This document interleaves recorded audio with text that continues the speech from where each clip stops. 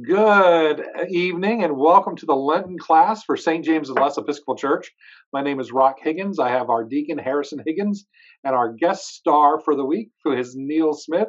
She has decided to jump in and join us on the conversations. And so we are glad to have you with us today. We will be looking at the Gospel according to Mark, and we will be looking at several different approaches to the Gospel of Mark. We're just basically reading scripture and talking about it. If you don't have a practice of Bible study in your life, it's not science. It's not rocket science, especially. But just reading God's word and wrestling with it.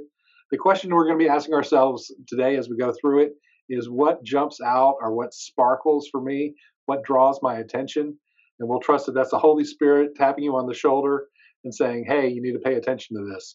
And so we're going to have fun with this today. It's going to be conversational.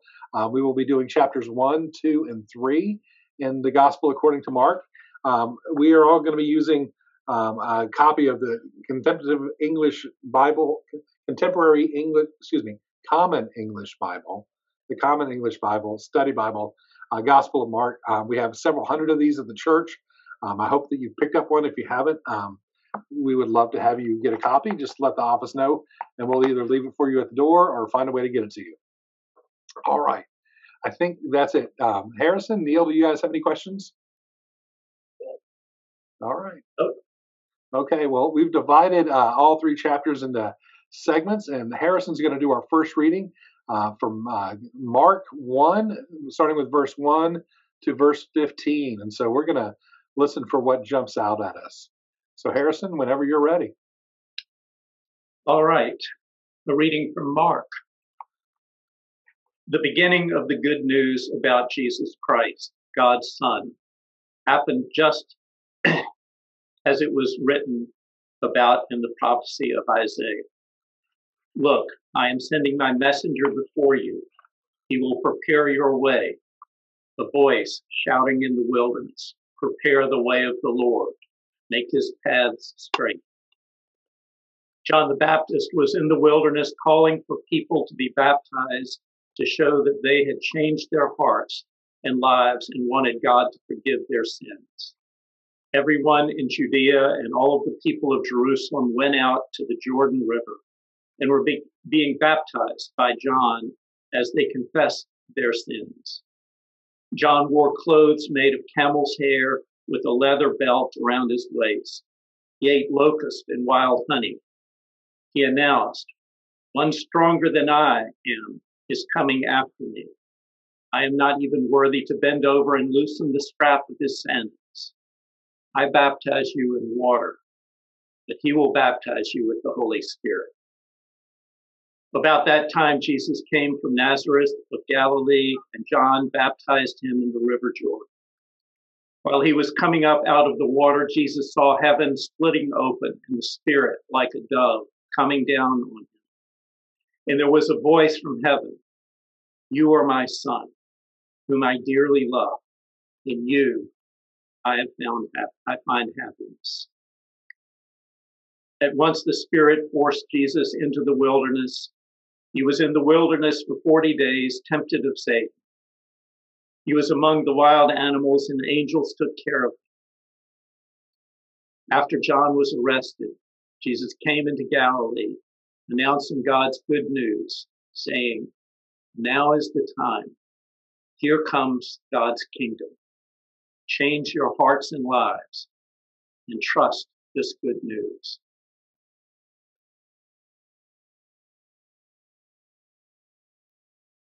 Wow. And so it begins. What jumped out for you guys? Well, for me first is that what is happening is that you're already connecting the Old Testament and Isaiah's prophecy and pulling it in to Jesus's ministry and presence. And so it's the tradition that is continuing, and the continuity, which is striking for me. That bridge. Yeah. How I'm about you, Harrison? fascinated by John the Baptist. He seems like a pivotal person. History sort of pivots on his watch. Of course, mostly Jesus' watch, but he's kind of the transition between the Old Testament and the New Testament. And what captures that is the phrase, "Now is the time."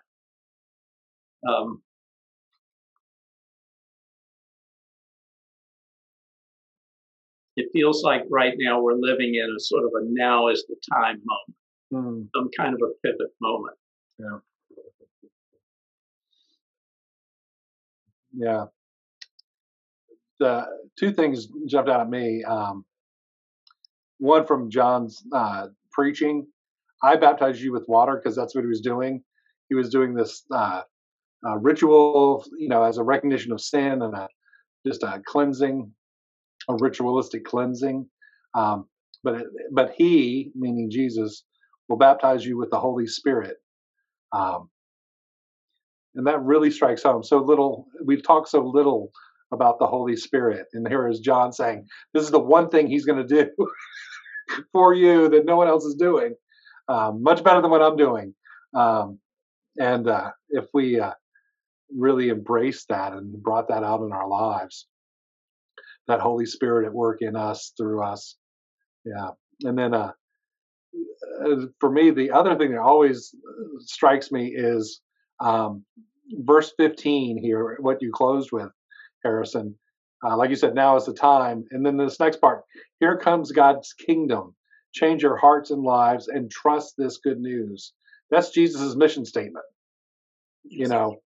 This realization that the kingdom of God is no longer gonna be. It's now. The time is now.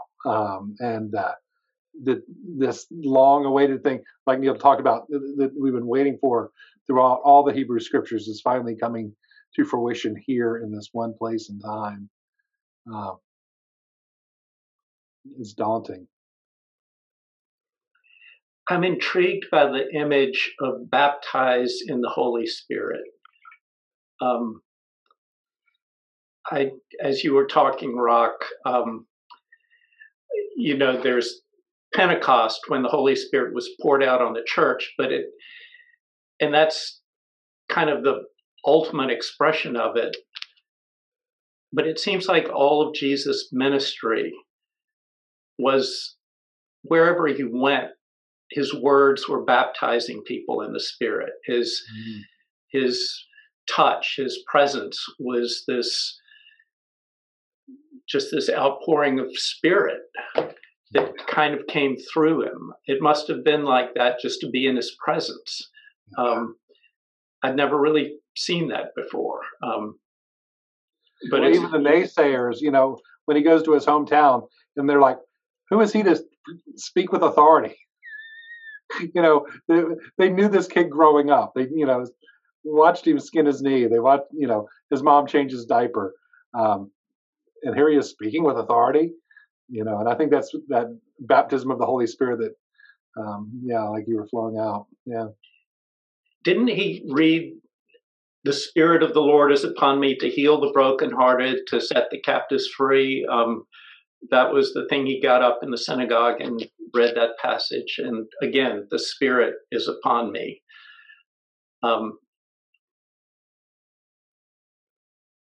And if you get too close to me, it's going to get on you too.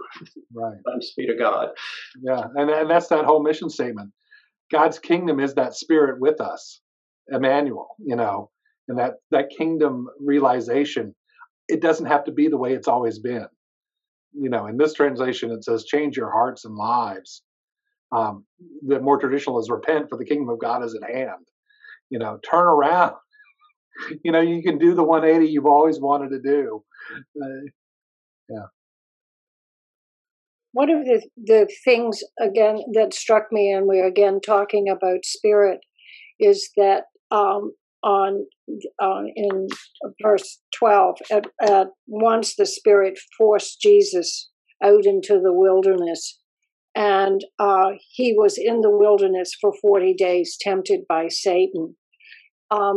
Again, I think he was called to be quiet. I think that the wilderness is the place where you go to be still and hear God, however we all do it in our own ways now. And he needed, but he needed that preparation before he announced what his mission was going to be.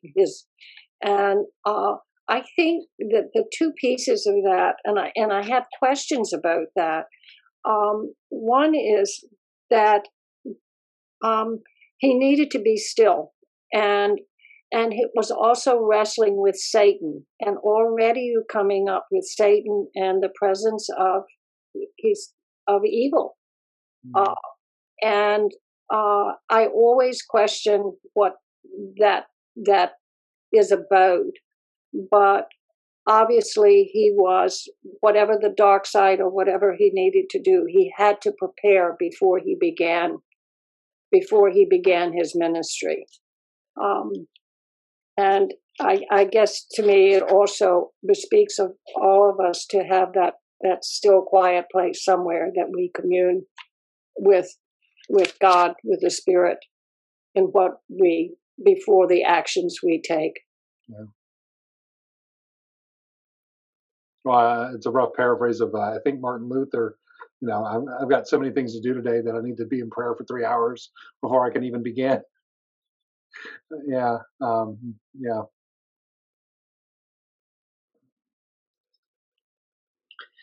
I'm curious what Jesus' baptism meant to him. And if you look in Mark, Jesus hears the voice from heaven. Yes. In the other Gospels, it's a public event where they hear the echoing voice, or most people do. Not everybody. Depends on which Gospel you're reading. But here it says that Jesus hears the voice, and maybe that's that affirmation, that calling that we all need in our lives. Yeah. Before we do that preparation. Yeah. One other thing, Neale, and then we'll have to move on just because we're wrestling with 3 chapters tonight. The idea of being prepared, and before we wrestle with evil, I mean, that comes up in so many places. We don't talk about St. Paul, but he spent 3 years in Arabia, preparing after his Damascus Road. We tell the Damascus Road story, but we forget that he goes off to Arabia and does that spiritual work to ground himself in that, preparing ourselves for all that. I think the reason why we're even doing this Lenten study is to prepare ourselves for Easter. We set up our cycles and seasons so that we can do that for ourselves as well. Yeah. Good. Well, I'm going to force our hand and move us along. Reading number 2 starts at verse 16. Remember, what jumps out? What sparkles for you? Jesus passed along the Galilee Sea. He saw 2 brothers, Simon and Andrew, throwing fishing nets into the sea, for they were fishermen. "Come, follow me," he said, "and I'll show you how to fish for people." Right away, they left their nets and followed him. After going a little farther, he saw James and John, Zebedee's sons, in their boat repairing the fishing nets. At that very moment, he called them. They followed him, leaving their father Zebedee in the boat with the hired workers. Jesus and his followers went into Capernaum. Immediately on the Sabbath, Jesus entered the synagogue and started teaching. The people were amazed by his teaching, for he was teaching them with authority, not like the legal experts. And suddenly there in the synagogue, a person with an evil spirit screamed, "What have you to do with us, Jesus of Nazareth? Have you come to destroy us? I know who you are. You are the Holy One from God." "Silence," Jesus said, speaking harshly to the demon, "Come out of him."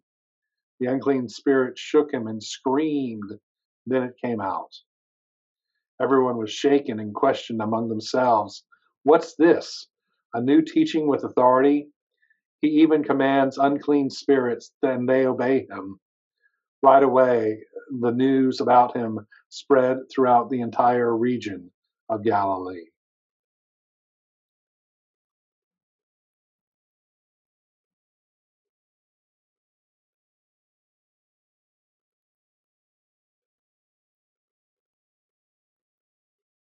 So what struck you all in that? I will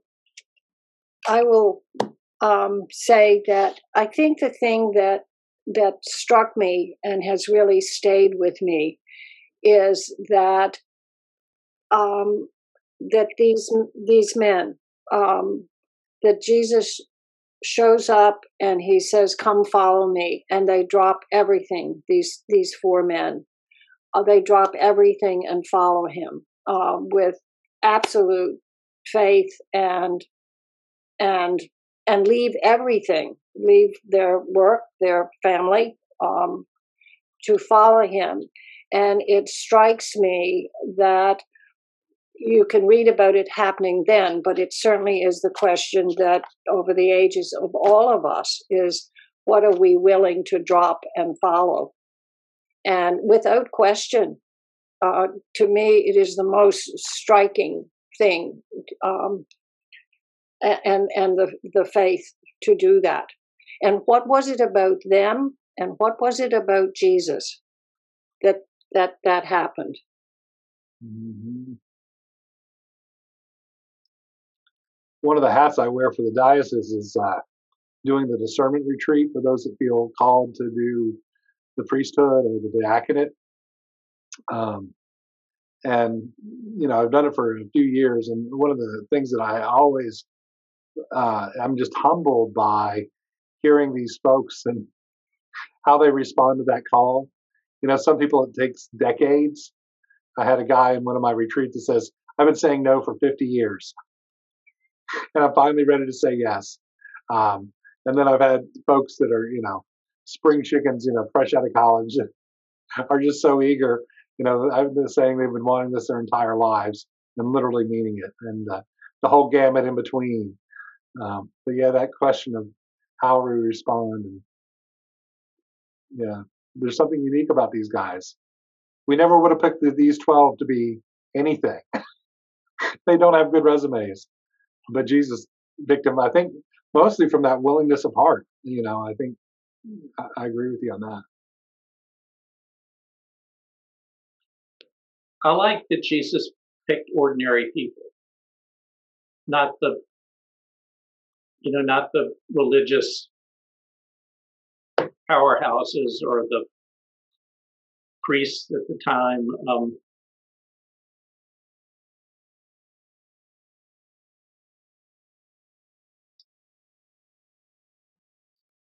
And I've always wondered how to fish for people. Mm. I'm not any good at fishing for fish either. But fishing for people is something that really pulls at me. I wish I knew how to do that. Well, I think you do it very well, actually. I would say that ditto. Yes. Well, I think there was something in Jesus and his authority that, it talks about openly here, that they wanted what he had. It's one of the great joys I had in the past was to work for Anna Julia Cooper Episcopal School here in town. And it's a tuition-free school for inner city kids. And my boss at the time had to raise lots and lots of money to make the school happen. And the school started, right after the financial collapse of 2008. And, just how on earth can you raise $1 million in that type of atmosphere? And he always said, do what you are doing and the money will come. Just know that if you're doing what you're supposed to be doing, money's the least of our worries. Being the best and most loving school we can be is what's going to attract people that want to get in on this mission. And I think that authenticity of Jesus and who he was made them want what he had. And when they got rid of that personal invitation, they couldn't say no.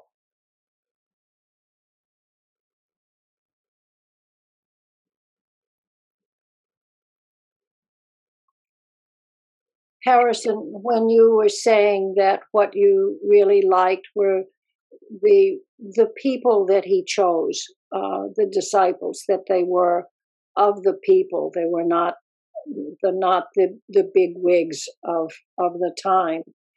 And it would seem to me, and I always like history and background, but I actually was talking to someone last night who said that in Jesus's time, that 80% of the population was in poverty, and that under Roman rule, and were really very persecuted and very poor, and that he came to be with the people, and obviously from very beginning they found in him someone to trust, and I think that's it's amazing. Amen. All right, Neale, you want to jump in with the third section? Sure. After leaving the synagogue, Jesus, James, and John went home with Simon and Andrew. Simon's mother-in-law was in bed, sick with a fever, and they told Jesus about her at once. He went to her, he took her by the hand and raised her up. The fever left her, and she served them. That evening at sunset, people brought to Jesus those who were sick or demon-possessed. The whole town gathered near the door. He healed many who were sick with all kinds of diseases, and he threw out many demons. But he didn't let the demons speak because they recognized him. Mm-hmm. Early in the morning, well before sunrise, Jesus rose and went to a deserted place where he could be alone in prayer. Simon and those with him tracked him down. When they found him, they told him, "Everyone's looking for you." He replied, "Let's head in the other direction to the nearby villages so that I can preach there too. That's why I've come." He traveled throughout Galilee, preaching in their synagogues and throwing out demons. A man with a skin disease approached Jesus, fell to his knees, and begged, "If you want, you can make me clean." Incensed, Jesus reached out his hand, touched him, and said, "I do want to. Be clean." Instantly, the skin disease left him and he was clean. Sternly, Jesus sent him away, saying, "Don't say anything to anyone. Instead, go and show yourself to the priest and offer the sacrifice for your cleansing that Moses commanded. This will be a testimony to them." Instead, he went out and started talking freely and spreading the news so that Jesus wasn't able to enter a town openly. He remained outside in deserted places, but people came to him from everywhere. I wanted to say that in that reading, when it reads, "Incensed, Jesus reached," incensed has been translated as also filled with compassion rather than being angry.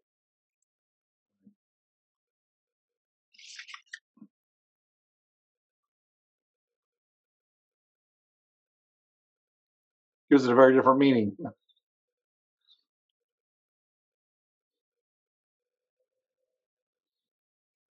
So a compromise between the two could be overwhelmed. Yeah. So what jumped out? I liked just this.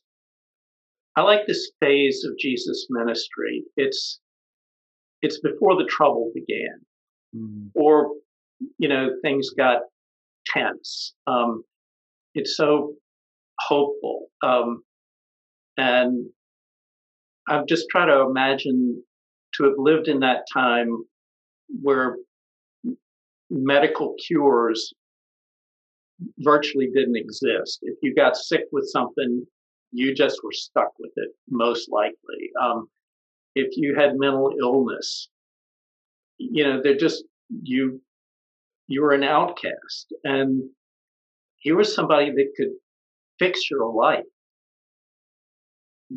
It just must have been the most amazing, happy, exciting time.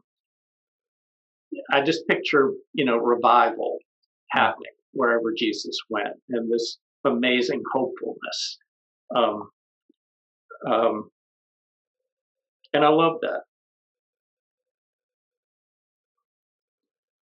Mm-hmm.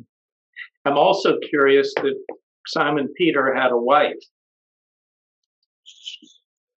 Yeah. She doesn't come into the story much. And especially for those that view him as the first pope. Yeah. Oh, did I just cross a line? Only for Catholic, but no, it's, it is what it is.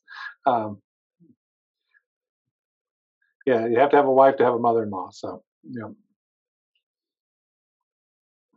Well, my understanding in a serious way is that in Jewish tradition, it would have been very unusual for any of these men not to have been married or had relationships. That by 30 or 33, Jewish men were married and with families. Good point. Yeah. Yeah, Harrison, going back to what you were saying about just this organic growth, and Jesus is, I think, worried about the institutionalization that's to come. The more formalization, the more organized things are going to have to be. But it's just, even when he tells the guy, don't tell anybody about this, it comes out. He's so excited, he's so exuberant. He can't help but tell everybody about what happened. Yeah. We're looking at only 4 followers that are named at this point. So we don't have the 12 disciples. That's to come in tonight's readings. But yeah, we'll get to that. I'm also intrigued by the detail where the man that he healed of the skin disease, he said, "Go show yourself to the priest and offer the sacrifice Moses commanded." And it felt like sort of a reaching out to the Jewish authorities. I'm not against you. I'm not trying to sort of start something new here. I came to fulfill Judaism, not to replace it. To sort of point out the real meaning of Jewish scriptures, not to replace them with new scriptures. It was an olive branch that he extended that they never really took, it seems to me. And also, that would bring the full, I see healing as wholeness. And for him to have his wholeness, he personally was dealing with this skin disease, which ostracized him from community. For him to be whole, he had to be reintroduced back into community. Oh, yeah. That required the rabbinic fulfillment of the Mosaic law, especially with the skin disease. If you read that, if you can keep your eyes open reading that in the Old Testament,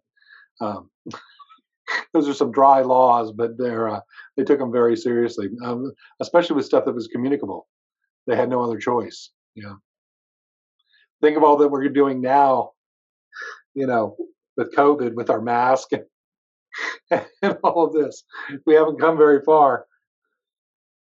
What puzzled me about that passage was that Jesus bade him to go and be cleansed, and that he disregarded that. And I don't know quite what to make of that passage.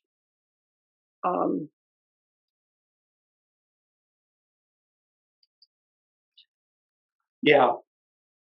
You would think if somebody healed you of an incurable disease and then said do something, you would do it.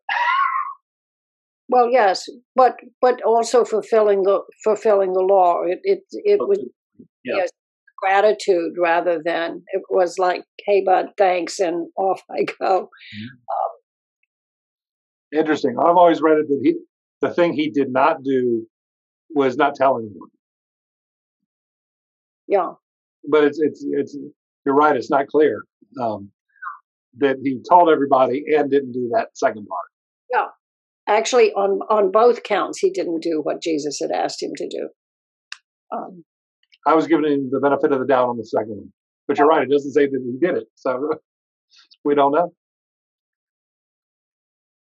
The thing about the healings, and again, Harrison, what you were saying, it seems to me, again, in the context of that time, also the poor, they were not seen. They were like, scattered dogs or whatever else, and that their lives really didn't have that much meaning to anybody in authority, I think, and that he would not only he saw them on levels, and he did something about it. It wasn't just seeing and walking by, but it's like, oh, hey, you need this.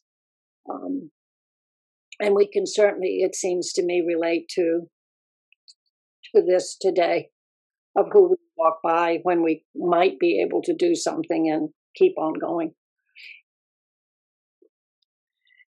I think it's the image. It says that evening at sunset, people brought to Jesus those who were sick and demon possessed. I just picture this little village, and this hope sort of comes into their lives. And it's just, he's thronged. They can't keep themselves away. Just what a moment. Wouldn't you have loved to have been there? Absolutely. Wow. Well, this is what I was hoping for. These are great conversations. I hate to be the person pushing us, but let's jump into chapter 2. All right. We're going to do a more formal break here. So this concludes chapter 1, and we will come back with chapter 2 now. Mark chapter 2. After a few days, Jesus went back to Capernaum. And people heard that he was at home. So many gathered that there was no longer space, not even near the door. Jesus was speaking the word to them. Some people arrived. 4 of them were bringing to him a man who was paralyzed. They couldn't carry him through the crowd, so they tore apart the roof above where Jesus was. And when they had made an opening, they lowered the mat on which the paralyzed man was lying. When Jesus saw their faith, he said to the paralytic, "Child, your sins are forgiven." Some legal experts were sitting there muttering among themselves, "Why does this man speak this way? He's insulting God. Only one God can forgive sins." Jesus immediately recognized what they were discussing, and he said to them, "Why do you fill your minds with these questions? Which is easier, to say to a paralyzed person, 'Your sins are forgiven,' or to say, 'Get up, take your bed and walk'? but so that you will know that the human one has authority on earth to forgive sins. He said to the man who was paralyzed, "Get up, take your mat, and go home." Jesus raised him up, and right away he picked up his mat and walked out in front of everyone. They were all amazed and praised God, saying, "We've never seen anything like this." I got a little lost in that reading with the phrasing. I hope everybody understood. Well, that's one reason why we're reading from a different translation, so we're all on fresh ground. Yeah. I'm just trying to picture, Rock, if somebody tore a hole in the ceiling, you were doing a service, what would happen in church? Yeah. And lowered somebody down. Not sure I would handle it as politely as he did. I do want to make one note before we jump in. In this translation, they do use the term human one, which is normally translated as son of man. And the way to think about that more, like we would say, he's a son of a gun, or he's the spitting image of his dad, or that Jesus is seen as the quintessential human, the epitome of what a human should be. And this translation tries to draw our attention to that by saying the human one. So instead of that phrase, son of man. So just so other folks know where we're coming from. This has always been a favorite story of mine, because Jesus, sets up the religious leaders there. Which is bigger, him walking or sins? So I'll do the easy one, so you guys know I can do the bigger one too. Go walk. Yeah. Keep talking, Rock. I'll like that train of thought. Yeah, it's just like, because they were questioning, I could say, I just made a cloud disappear, poof. And you would say, well, number one, why, you're making that out of your head. You have no authority to do that, or you don't have the power to do that. And I said, well, okay, if you don't believe I can make that cloud disappear, here, I'll make a cloud appear behind me. And one does.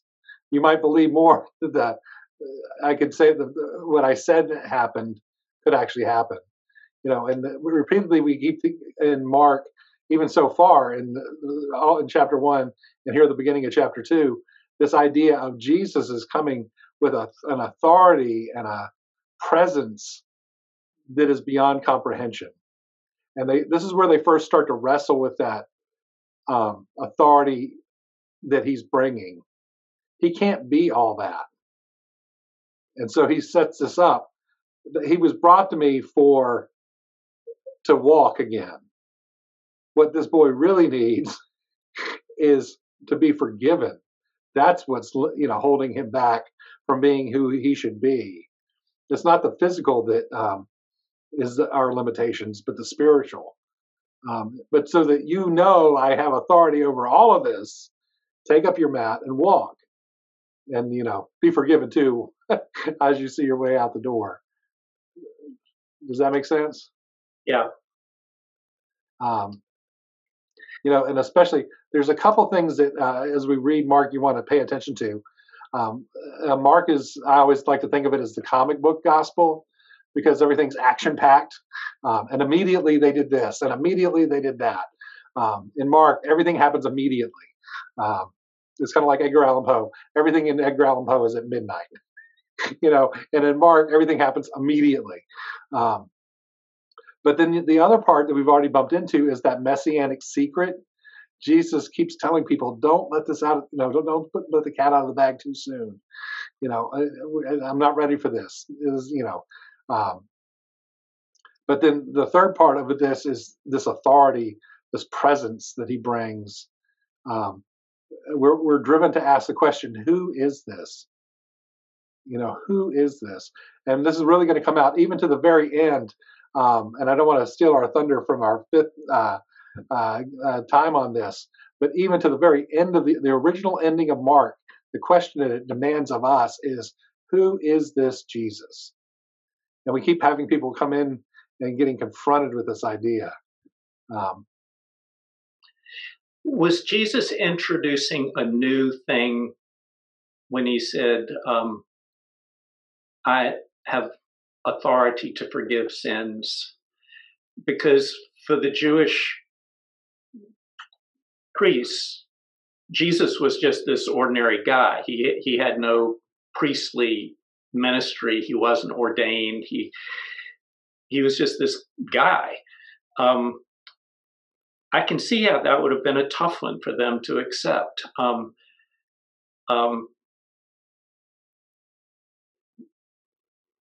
And sort of a pivot point between Old Testament thought and New Testament thought could really be about forgiveness. How do humans receive forgiveness from God? And it brings to mind when Jesus gave to the keys of the kingdom to Peter, and through Peter, I guess, to the whole church. Whoever sins you retain, they're retained. Whoever sins you forgive, they are forgiven. It seems like that authority he has passed on to the church. Those are huge questions. And you have to remember how atonement, and that's the word we're talking about, was perceived during this time. So in the temple on the Day of Atonement, once a year, the high priest could go into the Holy of Holies. So you had the temple, and then you had the holy place, and inside that box was another box where it was the Holy of Holies, where they believed God sat on the ark, when the ark was there, and the God's presence was in that place. And only one person, one day a year, could go into that holy place to ask for God's forgiveness of the people. And before he would go in, he would put his hands on the head of a goat, and they would send it off into the wilderness to drive the sins away from the people, and hence the term scapegoat. We still have these words. We forget the story that they're wrapped up in. And he would go into the Holy of Holies, and he would pray for the people. And because he was in the presence of God Almighty, they would put bells on his robe so they could hear him jingling as he moved around in prayer, asking for God's forgiveness of the people. If they stopped hearing the jingling, he had died in the presence of God, and he had a rope tied around his ankle so they could drag him out because they weren't allowed to go in to the very presence of God. This is how important this idea was for the folks that you're talking about. I mean, it was huge. And for Jesus to say, your sins are forgiven, not nonchalantly, far from it, but much less rite and ritual than bells and goats and ropes and temples. He made a living room into the Holy of Holies, if you think of it that way. A living room with a hole in the roof. I think there's a reason why we talk about bread and wine as becoming sacramental. It's the same idea. The ordinary has become extraordinary and sacred. Neale, we're talking way too much over here. No, this time I'm just listening. This was just a background thing. I was wondering, when you are talking about this and Jesus's power to forgive, and I was thinking, and I don't know a lot of Jewish history back, but I know that Jews had been for at least 300 or 400 years been under the rule of the Persians, the Greeks, and then the Romans. But that also, and I'm not real clear on what all happened, but during that time, there had been, in those 200 or 300 years, great controversies within the priests, a controversy of scripture and prophecies, and some people saying, no, we were not going to have prophecies anymore, and some people saying yes. And so that there was that's so that there was some a real questioning and tumult around that. And so the question about did they have power to forgive, I'm wondering if all of that also fed into that. I think, am I right that there was a lot of Oh yeah. So it was not a quiet kind of thing that everybody, that the scripture and everything was pretty set and nobody was questioning it. It was all over the place, it sounded like to me. Very much so. And we slapped some names on some of these groups. So we have the Pharisees, who were a lot like Jesus, who believed in an afterlife, but also believed in very rigid legalism. And then you have the Sadducees that don't have an afterlife. You might be remembered in the thoughts and of your children and the other generations that remember your name. You have the Essenes, who were, this ascetic cult almost out in the desert. They were trying to be pure. The Pharisees look like Nancy Pansy. They aren't doing anywhere close to what they should do. You have this whole gamut present during this time. The Essenes were the folks that had the Dead Sea Scrolls that we found recently. And the only reason we found them is because they hid them in caves way up on the top of mountains that nobody ever goes up over the Dead Sea, because they were that type of isolated community. But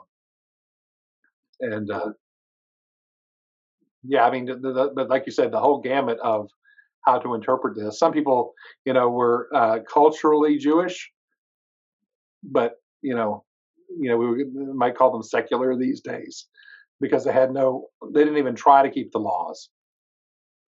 Yeah. And those are the people that resonated with Jesus' message most. And what got Jesus into a lot of trouble is that he welcomed in the outcasts and the sinner and broke bread with them. And they might have been some of Jesus' disciples. Yeah. Matthew, the tax collector. And I don't want to steal our thunder because that's the next little section. Oh. So, but yeah, once again, we're having so much fun with these conversations. I'm going to push us and then move to the next one. Our fifth reading is from 2 verse 13. Jesus went outside beside the lake again, and the whole crowd came to him, and he began to teach them. As he continued along, he saw Levi, Alphaeus' son, sitting at a kiosk for collecting taxes. And Jesus said to him, "Follow me." Levi got up and followed him. Jesus sat down to eat at Levi's house. Many tax collectors and sinners were eating with Jesus and his disciples. Indeed, many of them had become his followers. So there you go, Harrison. And when some of the legal experts were among the Pharisees saw that he was eating with sinners and tax collectors, God forbid, they asked his disciples, "Why is he eating with sinners and tax collectors?" When Jesus heard it, he said to them, "Healthy people don't need a doctor, but sick people do. I didn't come to call righteous people, but sinners." When John's disciples and the Pharisees had a habit of fasting, some people asked Jesus, "Why don't John's disciples and the Pharisees' disciples fast, but yours don't?" And Jesus said, "The wedding guests can't fast while the groom is with them, can they? As long as they have the groom with them, they can't fast. But the days will come when the groom will be taken away from them, and then they will fast. No one sews a piece of new, unshrunk cloth on old clothes. Otherwise, the patch tears away from it, the new from the old, and makes a worse tear. No one pours new wine into old leather wineskins. Otherwise, the wine would burst the skins, and the wine would be lost, and the wineskins destroyed. But new wine is for new wineskins."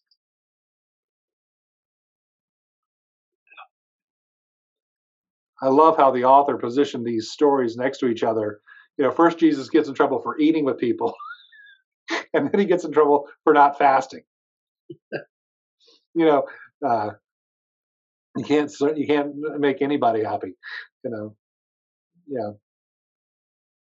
So what jumped out from that? For me, it was this last paragraph. You don't put new wine in old wineskins. You don't sew a new piece of cloth on an old garment. What's Jesus talking about there? Well, I think it goes back to what I called the mission statement early on: to repent, for the kingdom of God is at hand. Change your ways. You have permission, and just the idea behind it is, if you put old wine into new wine, or new wine into old wineskins, when you put the grape juice with the yeast in it into the leather has to have some stretch to it, because the gas is going to build up, and that's what ferments the wine. And if there's no stretch left, then nothing new can happen. It's going to burst the skins. And I think in the same way, if we come into our faith in God, telling God the way things are going to be, we don't have any stretch left. And I know a lot of people, what's that old phrase? When God hates the same people you do, that you're not worshiping God, or it's the paraphrase of that. But that so often we come to our faith thinking we know how it should be. Our outcome is already determined in our heads. Even as we were preparing to have these conversations, one of the things we talked about is, I have no outcome in this conversation other than I want to have a good conversation. If I came in here and said, all right, Neale, here are the words that are going to come out of your mouth, and Harrison, here's the words coming out of your mouth, there's no stretch left in the wineskin. The good conversation comes from that unexpected, that newness, that freshness. And that's the way I see it. That we need to come with that beginner's mind, and be open to wherever God would take us. That's that Holy Spirit that we're talking about, that being baptized in the Spirit. And even when we see it in how when Jesus was preaching in that room and they lowered the guy through the roof, I don't think he expected a guy to be lowered through the roof that day. But when it happened, he followed that prompting of the Spirit. And we're still talking about it 2,000 years later. It seems to me Jesus is speaking about sort of the calcified nature of Jewish religious life at the time. It had become very strict and inflexible, rule-oriented. And I don't know, that's my reference. But as we speak, I also think it's kind of a cautionary tale to us in the church business not to make the same mistake. To be ready for whatever the equivalent of somebody being lowered down through the roof in the middle of one of our services is. That's why I'm not a priest, Rock, and I'm glad that's going to be your call to make. Is this the Spirit, or is this somebody that just needs to be thrown out and call the police? I don't know.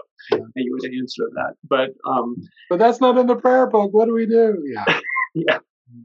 Well, it's interesting because I read that and really sort of struggled with it a bit, and I really read it as that Jesus was basically preparing that he is bringing a new message and a new way of looking at things, and that you simply you need to expect this. This is the way it's going to be going forward, which is answers, I think, to what you're saying, Harrison. Yeah. This was another way of preparing the way. This is going forward. This is what this is going to be about. A different way of being and a different way of looking. Rock, we're going to need a lot more than an hour and a half for these discussions. I'm just letting you know. Well, we're on track. We're doing great. We're right on track. This is fun. It is fun, and the other part is so refreshing. Is so often we take these stories out of context. Reading the whole story, you really do see how the calling of the four, the going to Peter's house, this expansion of what's going on. Yeah, and the early problem. he's butting heads with the religious authorities. But like you said, have become calcified. Um, you know, you know.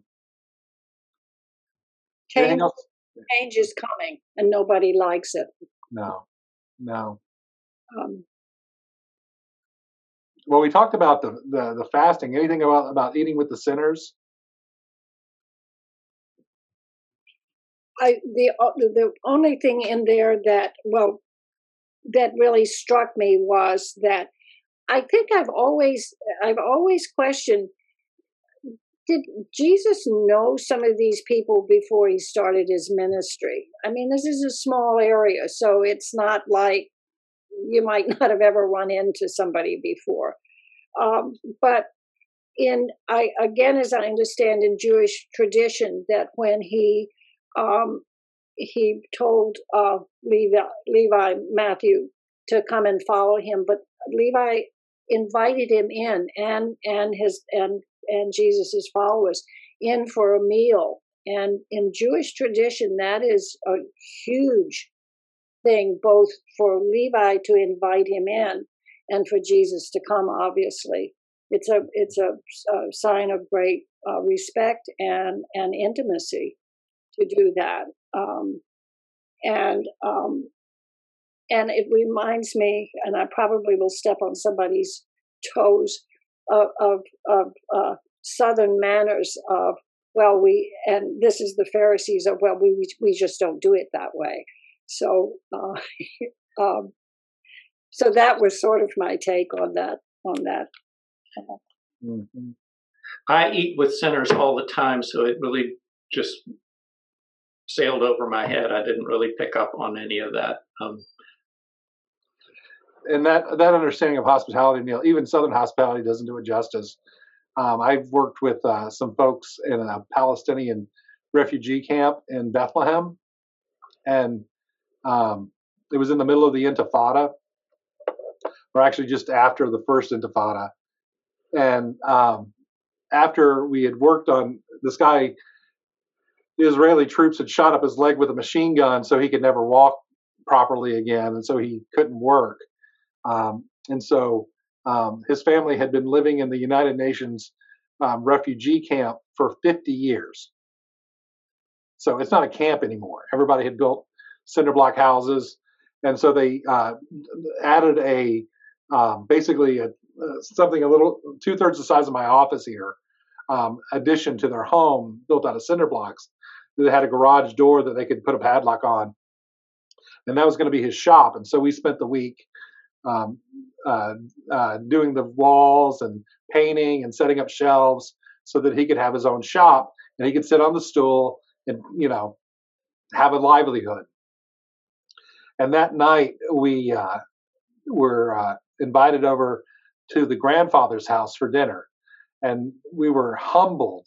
And they did their best that they could do, and they had brought in a tray this big filled with rice, and it was a mountain of rice, and then cooked. And then on the rice were chicken legs, which was the best meat that they could get, and it was covered with chicken legs. And it was just, and they were so poor, and they had spent all their money preparing this feast. And then the grandfather, to show his appreciation, took a chicken leg and started with my professor that was with me. I did this trip during seminary, and he held the chicken leg in his hand, and he was with tears streaming down his face. He fed my professor and said, "From my hand, from my heart," and then turned the chicken leg until the professor ate the entire chicken leg, and then went around the room to each of us sitting on their nice nice living room furniture. And the grandfather, who wept openly, feeding us this chicken leg. We don't understand hospitality. And needless to say, we all left a sizable donation to help fund his shop, but it was just the most humbling thing I've ever seen. That's the type of gratitude Levi has here, to be invited in, and to be able to be allowed to invite them in. was transformative. Yeah. Rock, I have known you for over 20 years, and I have never heard that story. You've got to stop keeping these things secret and preach that story sometime. It's hard for me to. It was truly one of the most gut-wrenching. I've never felt so unworthy in my life. I will to my dying day. Now, the other part of it was the American in me. The grandfather hadn't washed his hands all day. I'd been working next to him. His hands were filthy. I'm sitting here saying, I'm really getting grossed out. That's the American little voice in my head. It's like, this is really gross. But at the same time, there's no way in the world I could say no. Because he truly was giving his entire self as a gift to me in that moment. Yeah. But, no. Wow. That's a beautiful story. Sorry, I didn't know we were going to get into that today, but yeah. Never Let's finish up chapter 2, and we're doing great. Jesus went through the wheat fields on the Sabbath. As the disciples made their way, they were picking the heads of wheat. The Pharisees said to Jesus, "Look, why are they breaking the Sabbath law?" He said to them, Haven't you ever read what David did when he was in need, when he and those with him were hungry? During the time when Abiathar, I don't know how to pronounce that, was high priest, David went into God's house and ate the bread of the presence, which only the priests were allowed to eat. He also gave bread to those who were with him. Then he said, the Sabbath was created for humans. Humans weren't created for the Sabbath. This is why the human one is Lord, even over the Sabbath. Amen.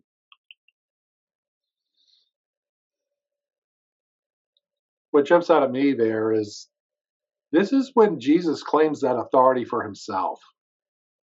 Before people were questioning his authority, and he's proved to them that he had it. But here he's equating himself, number one, with David, and number two, that the idea of being Lord of the Sabbath. My grandmother would say he's getting pretty big for his britches, but it's like Carl Jung said of God in there's a Carl Jung quote and a C.S. Lewis quote. I'm thinking the C.S. Lewis quote. Either was Jesus was liar, lunatic, or Lord. That only Jesus could say what Jesus says about Jesus, and he was either a liar and knew he was a fraud, or he was crazy and delusional, or he actually was what he said he was. And this is where his lordship comes out.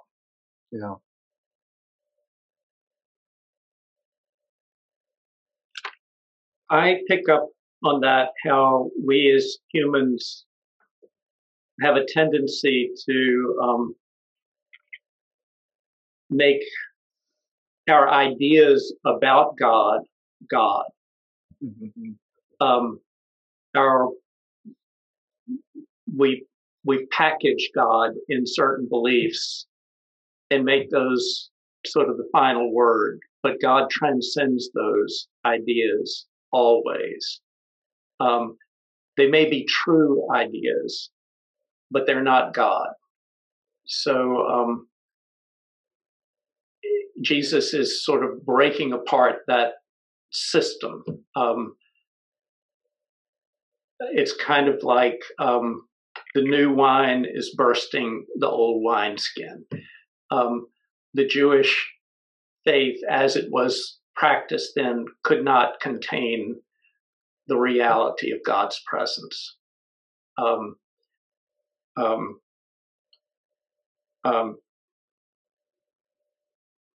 The Sabbath is a good and holy and right thing to do, but it is not God.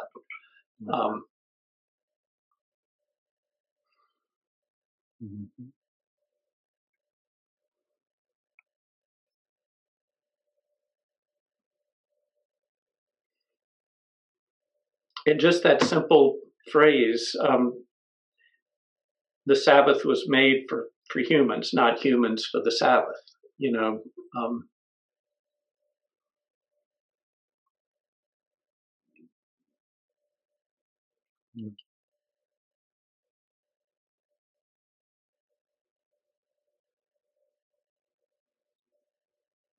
One of my favorite authors has a book title called Adventures in Missing the Point.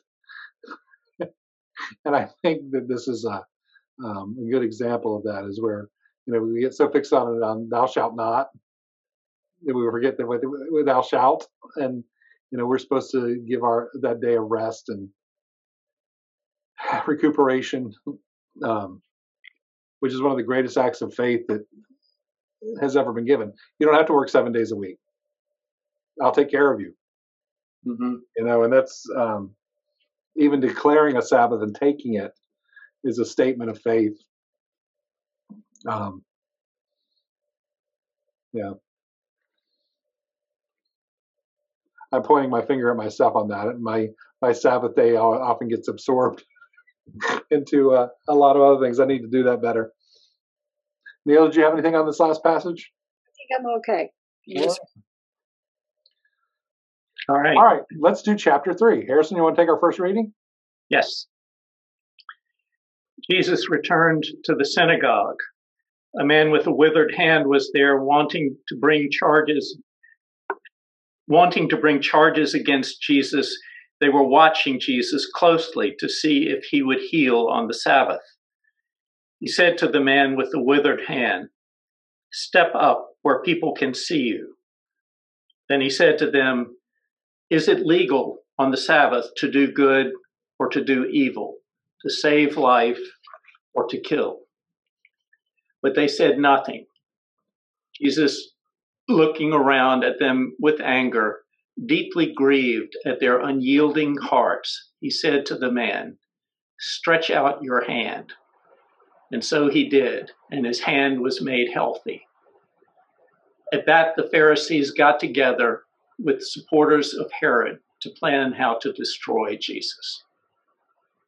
Jesus left with his disciples and went to the lake. A large crowd followed him because they had heard what he was doing. They were from Galilee, Judea, Jerusalem, Idumea, beyond the Jordan, in the area surrounding Tyre and Sidon. Jesus told his disciples to get a small boat ready for him so that the crowd wouldn't crush him. He had healed so many people that everyone who was sick pushed forward so that they could touch him. Whenever the evil spirits saw him, they fell down at his feet, shouting, "You are God's son." But he strictly ordered them not to reveal who he was. Once again, that dichotomy of the religious rigid, those old wineskins, versus, he gets out of the traditional religion, leaves the synagogue, goes to a field, and people can't stay away. And the people who are in the religious institution are the first to condemn. They're looking for a way to hunt him down. Yeah.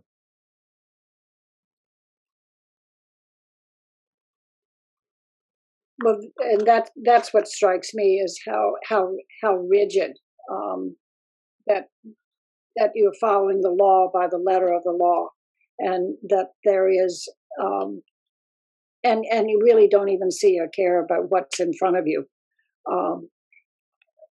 It's instructive in present day life as always as well.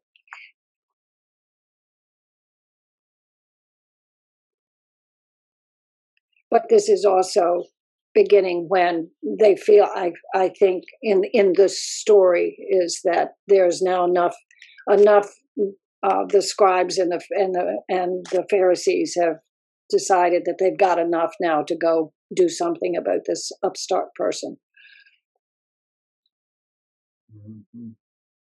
One of the things that I find helpful in reading a passage in the Gospels is that all of the peripheral people that Jesus interacts with are representative, and and and I can be any one of those people. So in this situation, I can be the person that comes to Jesus because I need healing. But there are times in my life when I can be the person that is critical and blind to the truth of what's happening. Like I'm trying to picture the Pharisees have this religious belief, and here is somebody that challenges that belief and does a miracle, a healing right in front of them, and they've got a choice. Do I believe that this guy is speaking from God, and I need to change my beliefs about God because he did a miracle? Mm-hmm. Or do I hold on to my beliefs and simply deny that this miracle happened or that it was God doing? Right. And they held on to their beliefs. They were threatened. Their sort of equilibrium was, their worldview was threatened by this new reality that they were seeing in front of their eyes. And they clung to the old. And I think that's something that we do. Mm-hmm. I think in some ways we can see that playing out in our politics. People are,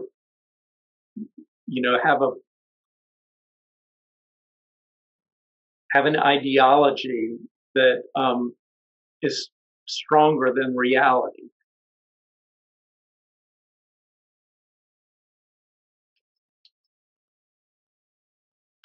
And I just, maybe we don't want to go down that road, but that's what jumps out at me at this story.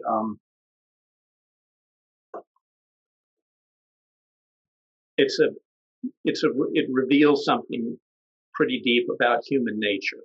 Mm-hmm.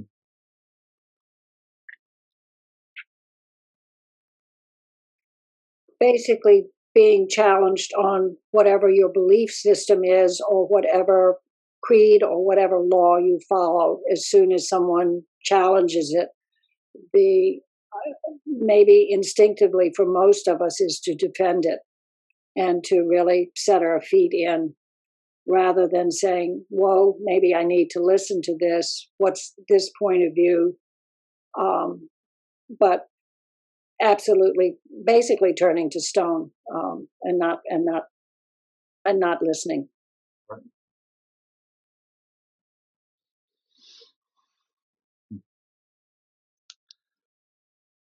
I think of it as, I connect it to idolatry.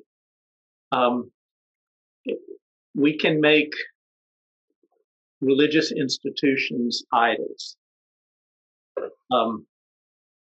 They may begin as sort of a real revelation of God, but we make the institution we build around it essentially God. And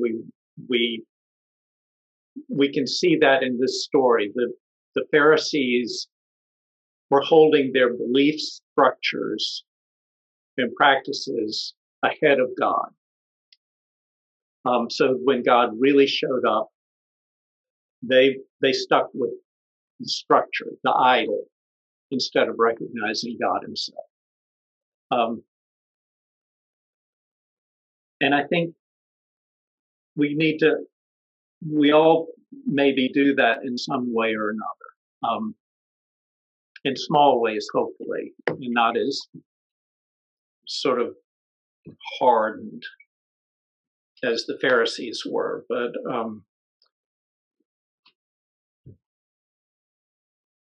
that's all.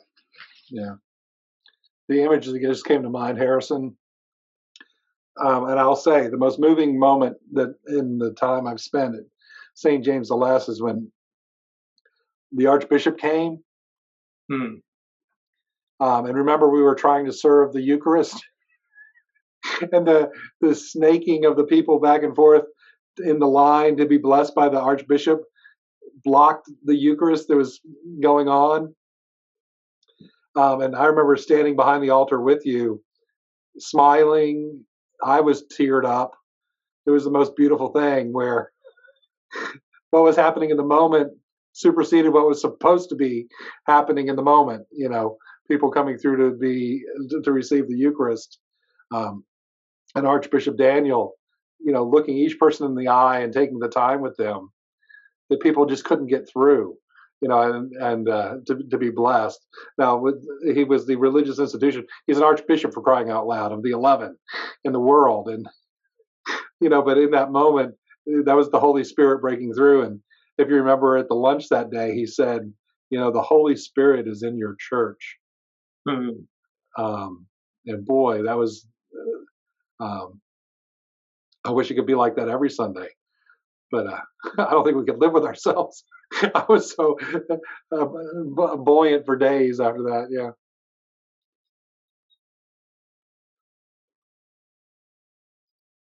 But this theme of authority and the baptism of the Spirit and just keeps coming out. Yeah.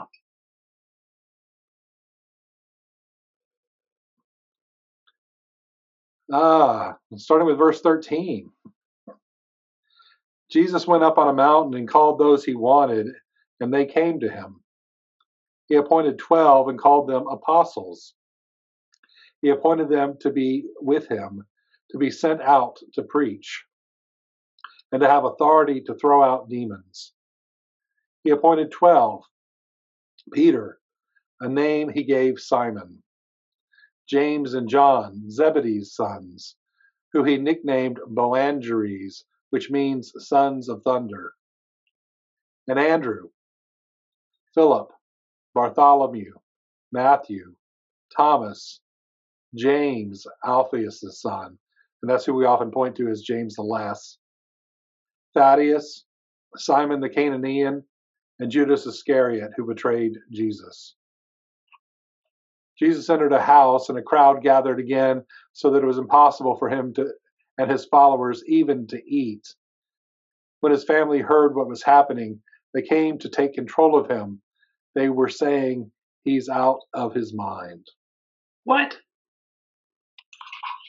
I've never seen that verse before. Yeah, we don't talk about that one a lot. Often it's described as, the usual translation is, "he is beside himself." Okay. But you have this juxtaposition there. Once again, Mark is very structured this way.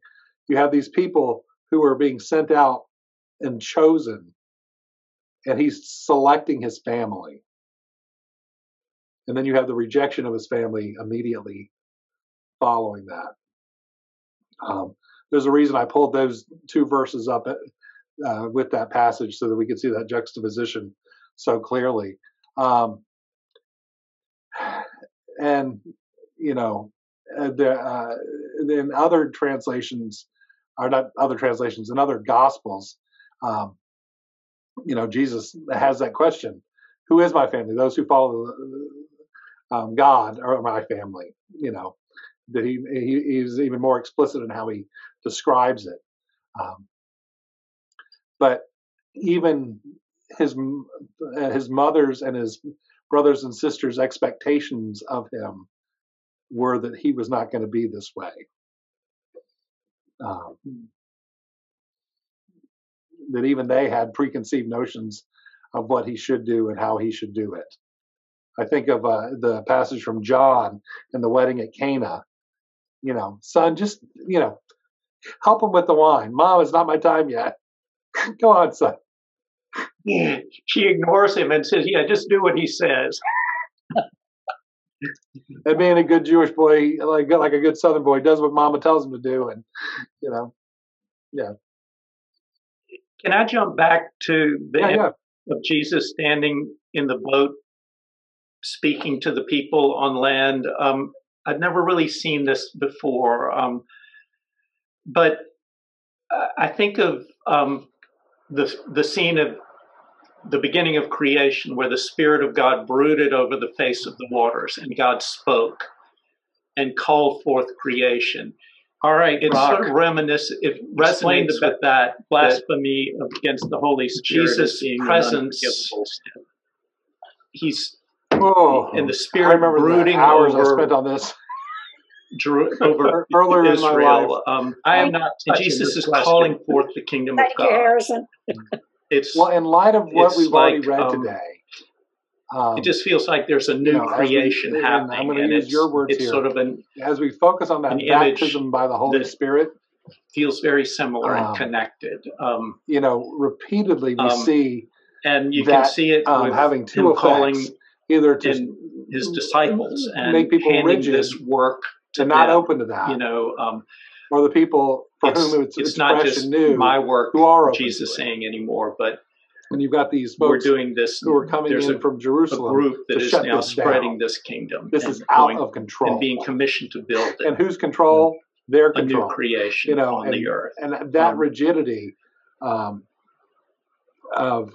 who letting God be order out of chaos, and us following God. You're looking at people who were here. He's looking at a circle, see themselves as wandering Armenians.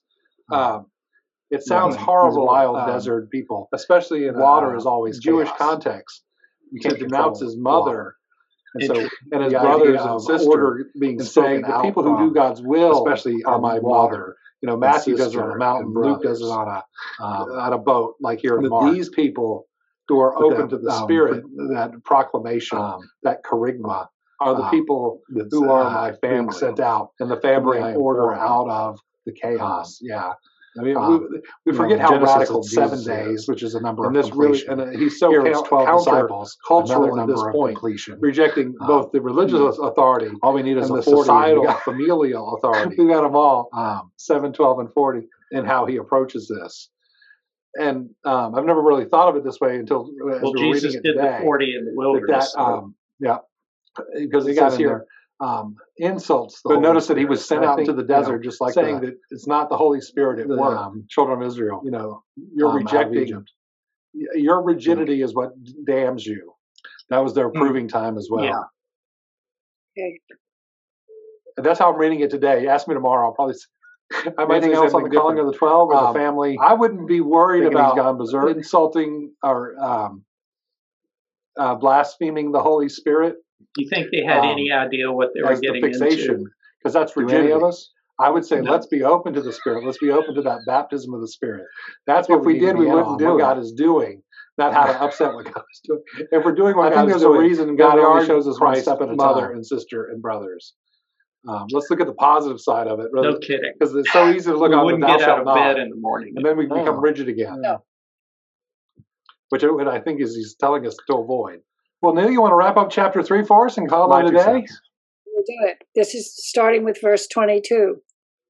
The legal experts came down from Jerusalem. Over and over they charged. He's possessed by Beelzebul. Hearing as we have this conversation and read it, of the ruler of demons. There's this wonderful when Jesus sort of called them together, the Holy he spoke Spirit to them in a parable that permeates How all can of these Satan passages. throw Satan out? A I've never kingdom really involved in civil war will collapse. I'm seeing it in a new light. And a house torn apart. A house torn apart by divisions will collapse.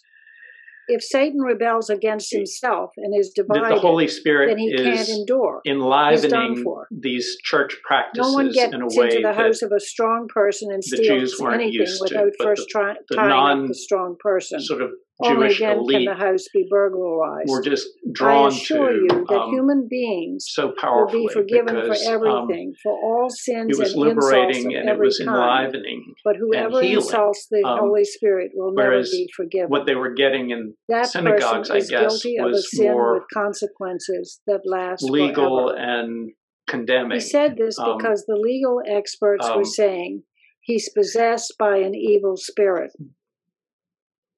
As his for mother and brothers insulting arrived. the Holy Spirit, they stood never outside being and sent forgiven, word to him, calling for him. A crowd was seated around him, and those sent to him said, "Look, your mother, brothers, and sisters are outside looking for you." He replied, "The only thing I come up with, mother? Who are my I'm not brothers?" sure it really explains it. Looking around at those seated I think around of the him Holy in a Spirit circle, as he said, being. "Look, here are so my mother and my brothers. reject whoever does God's will is my the brother, Holy Spirit, sister, I am and rejecting, mother. in a sense, my very own being, my essential being. And without that,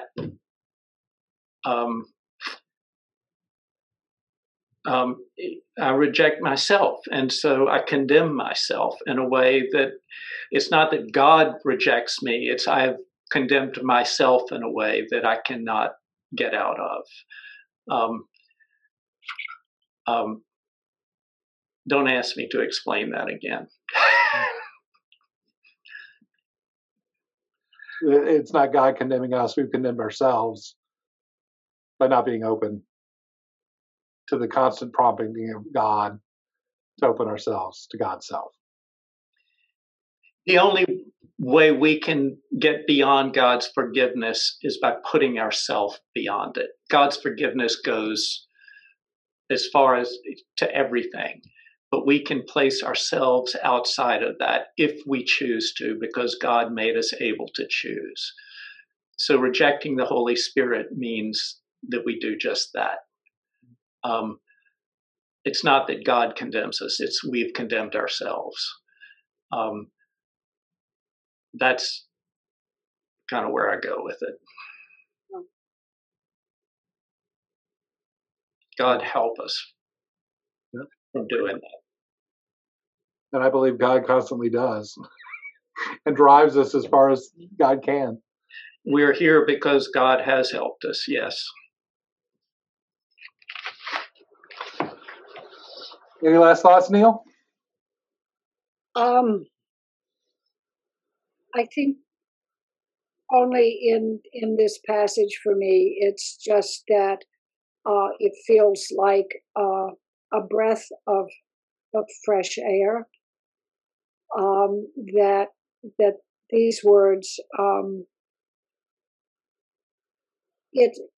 Jesus is bringing in an aliveness and a fluidity and an openness that had not been present before in Jewish scripture, and that there's a flow and an energy that is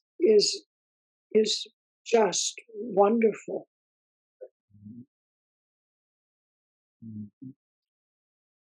It certainly has come alive for me. Well, friends, this has been a great conversation. Neale, we appreciate you being with us as we get this thing kicked off. Thank you, Rock. Thank you so much, both of you. Thank you. And this is the first week of Lent, so we'll keep driving ourselves towards Jerusalem as Lent goes further. And next week we'll be diving into chapters 4, 5, and 6. But we sure do appreciate it, and I sure do appreciate both of you. This is always fun. Thank you, Rock, for putting this together, and I think it's a wonderful idea, and I look forward to next week. It's been terrific. Thank you. Thanks, Neale.